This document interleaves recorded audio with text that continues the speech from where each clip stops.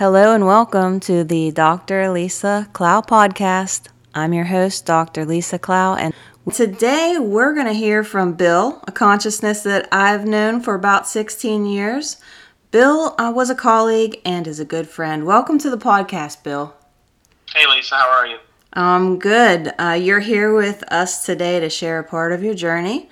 Tell us, where are we starting? Let's start with I moved down to Maryland when I graduated from college. I got a teaching job in Maryland, and I then started in 2008, met my wife, and got married in 2011. We grew a family together. I'm a father of three beautiful children, ages 7, 6, and about to be 2, so 2 girls and a boy. I've been teaching in Southern Maryland since 2006. 2006. I said that wrong earlier. I said 2008. 2008 was actually the year that I met my wife. My passion was striving towards being the best husband and father that I could be as I became those things. So that would be probably a good beginning point for me, just to kind of give you an idea of kind of where I would like to start. Okay, great. So those years, what were some joyous times you had? What brought you joy in life? The joyous times included spending time together with my wife on a trip or a night out, growing our family together, figuring out how to become parents together as we did, family trips with the kids, watching them go together, grow together, and kind of like, oh, look, now they're doing this, and they're just kind of going through the fun ages and just kind of enjoying those things together. I would say that would bring me joy. Yeah. So along with that joy comes trials and hardships, especially in relationships. Yep. So what happened that changed your life?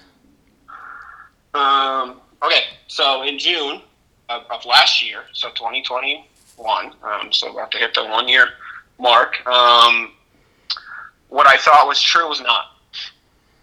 I had about to been on the verge of us reaching our 10-year anniversary, and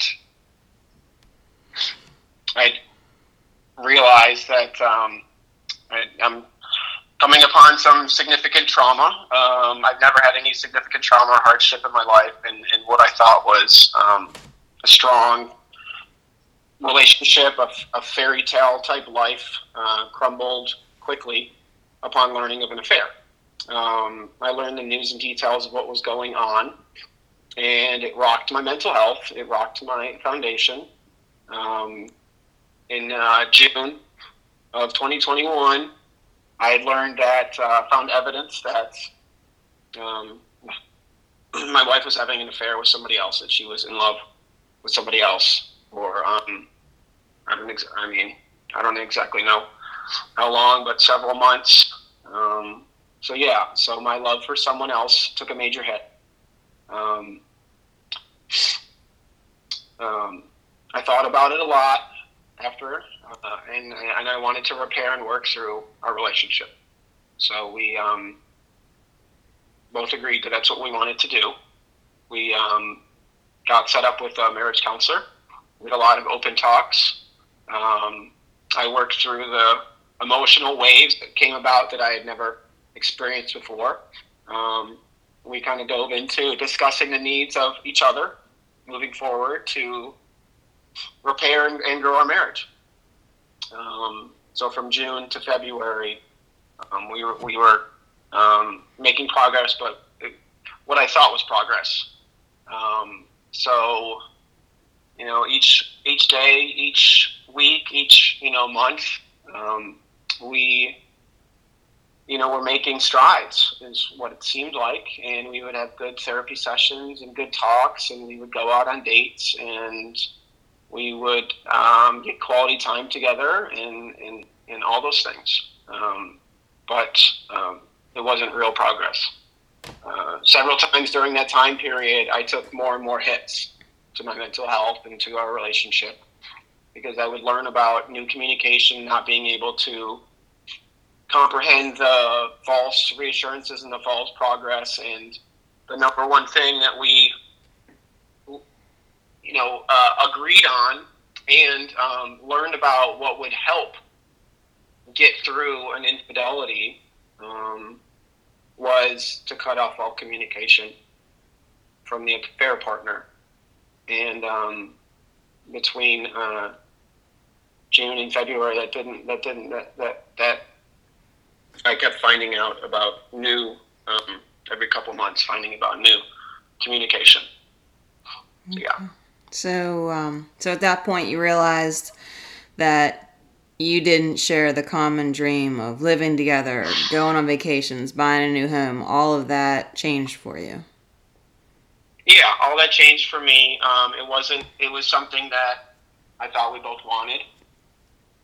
It was something that even after the affair that we still were saying to each other, and I still, even though I, took some hits to the love that I had for my wife, I still wanted to keep going. I still had a strong love for my wife, and it took a big hit. Looking back on it, I can, just from learning just about, when we got to February, and we decided to mutually end the relationship and end the marriage, that those words were one thing, but what was, being felt by the other person was not the same. And we had been house hunting and planning, nights out and all those things, and it just wasn't. We weren't on the same page with the direction of where we wanted to go. Yeah. So then, once you realized that, what did you do for yourself? What was your next step to help yourself? So kind of go back to November. I mean, that was in February when when it came to an end. But in November, my mental health took a significant hit because we had been making several months of progress, and I found some new communication and was able to find records of communication. Phone records, and found that there was sporadic communication throughout the months of September and October. So that really rocked me because I was thinking we were making progress, and I was seeing progress, and I was being told of progress, and we were on the same page. And then November hit, and I couldn't comprehend it. Like we were making all this progress, we were doing these fun things, we were doing this and this, and we were really communicating to each other, and we had good communication. I mean, it's not like we had poor communication. It's just that we were okay, we were really kind of focusing on our relationship, and it took a hit, seeing that I was being told one thing and then and not being true. So I started seeing a therapist in November on my own, because I would get extremely anxious, and I would have really strong emotional waves that I would have to work through. So my wife and even the marriage counselor suggested that I see someone on my own. So I did. So I started seeing them. I questioned, and then getting to February, I questioned new communication that I thought was going on, and then it didn't have exact evidence, but yeah, she let me know that yeah, I'm still communicating with this person, and we should end this marriage. So then we shifted. And I shifted, and then one of the things we had to figure out was telling the kids about the new direction. And that was probably the most difficult thing I've had to do. I didn't want that for them, and they didn't want it. Yeah. So when you decided you were going to tell the kids, what did you say? I mean, did you talk to them together or separately? So we had some short-term time to kind of figure things out. So for a couple months, we were, still living in the house together, not telling them anything, but at the same time figuring out, okay, the long-term plan. And then we got to a point where it was time to tell them, because my therapist had said, or marriage counselor had said, okay, that should be the last thing that you do. Just put everything in place, and then you tell them, you give them some time, and then you let them digest it, and then then you need to make the switch soon. Yeah, so we talked about it prior.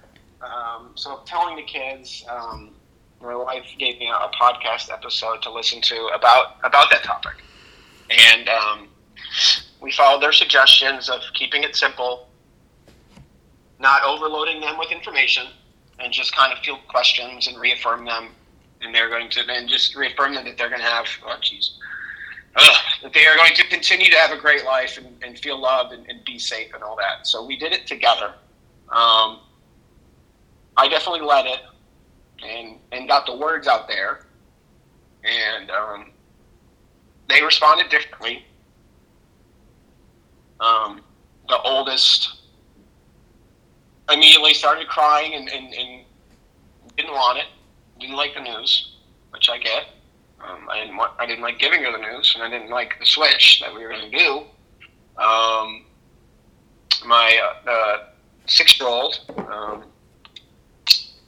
so I got 2 girls and a boy, and the middle child, it didn't register right away. She wanted to see mommy's new place, but then several days later, it did register with her. That out of the blue, she said, I don't want to live in separate places. So it registered with her. We talked to them together about it. It was the hardest, most painful thing I've ever had to do.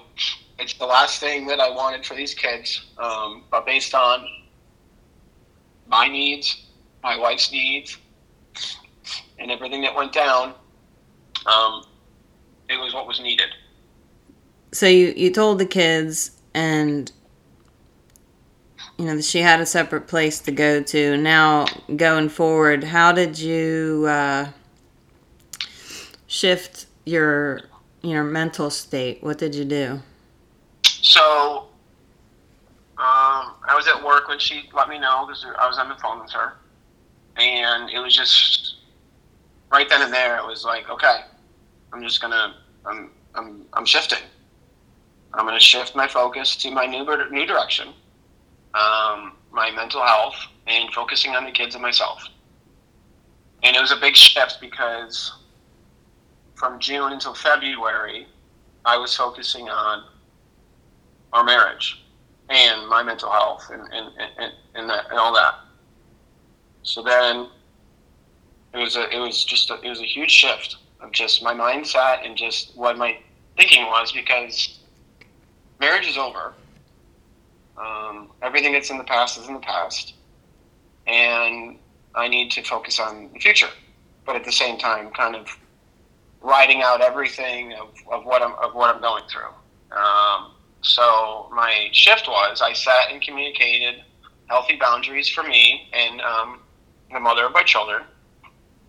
I continued to talk to my therapist every 2 weeks. I had been exercising almost every day since February of 2021, and I definitely value that, and it is definitely something that has helped me throughout this process. So I continue to do that. I work through my emotions as they come, and I don't neglect them. I don't just think them. I've learned to feel them out and just ride them out. And then I adjust to my new life. I'm working through the transition of not seeing my kids as much as I want to, and that's tough. Since I've been a father for 7+ years, and I pride myself in being an extremely active father. So to go from 100% all in to 100% all in 50% of the time is a significant adjustment. So I'm working through that. It's funny is oftentimes whenever I don't have them, I find myself doing things for them. Like setting up a zip line in the backyard just on my off time, or doing my grocery shopping and getting the stuff, for me and them and things like that. So I'm still doing things for them. So yeah, it will take some time emotionally adjusting to all of it. The emotions of that and the emotions of our marriage ending, I know will become less and less over time. They'll become less and less intense. But I know it'll take time, and it's not healthy to bury or ignore any part of what I'm going through. And that's basically been my focus. I've updated family and friends, people that I work with and interact with, so that I don't get, questions and about, they're assuming that things are still, together. So I've updated family and friends. They're there for me for supports.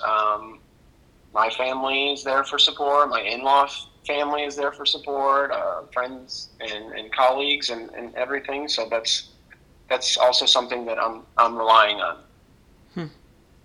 I mean, I know you said you went to therapy and did some research on this, but how did you figure out or find out all the stuff that you're doing, that it's working for you? Where did you turn for the guidance? So I did a lot of research into healing and repairing and the process of working through, of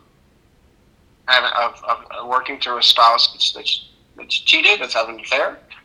And when the marriage is decided, I put the research concept aside some, because I done that a lot for our marriage, and it was all good. It was all good stuff. But I just I definitely think it prepared me for creating my vision of what I wanted and needed. So it definitely helped me already. I already kind of had an idea and just a vision of, okay, what's healthy for me? What's not healthy for me? Okay, let me think about this for a while. Let me work through the emotions and then go to logic. And I tweak things a little bit along the way, but what I drew up as my plan in February is very much the same or similar to now. I could foresee what my day-to-day would look like, and then I just planned and prioritized based on, the time with and without the kids. So, when I have the kids, it's daddy time. I'm focusing on the kids, and when I don't have the kids, I'm focusing on me and my responsibilities, and so that I'm not trying to do both while I have the kids. I've gone in on all in on being a parent since day one, so it wasn't too foreign to me to kind of being a solo parent when it's my time. So what now that you're into that healing process, what emotions do you feel like you're working on now, the day-to-day stuff?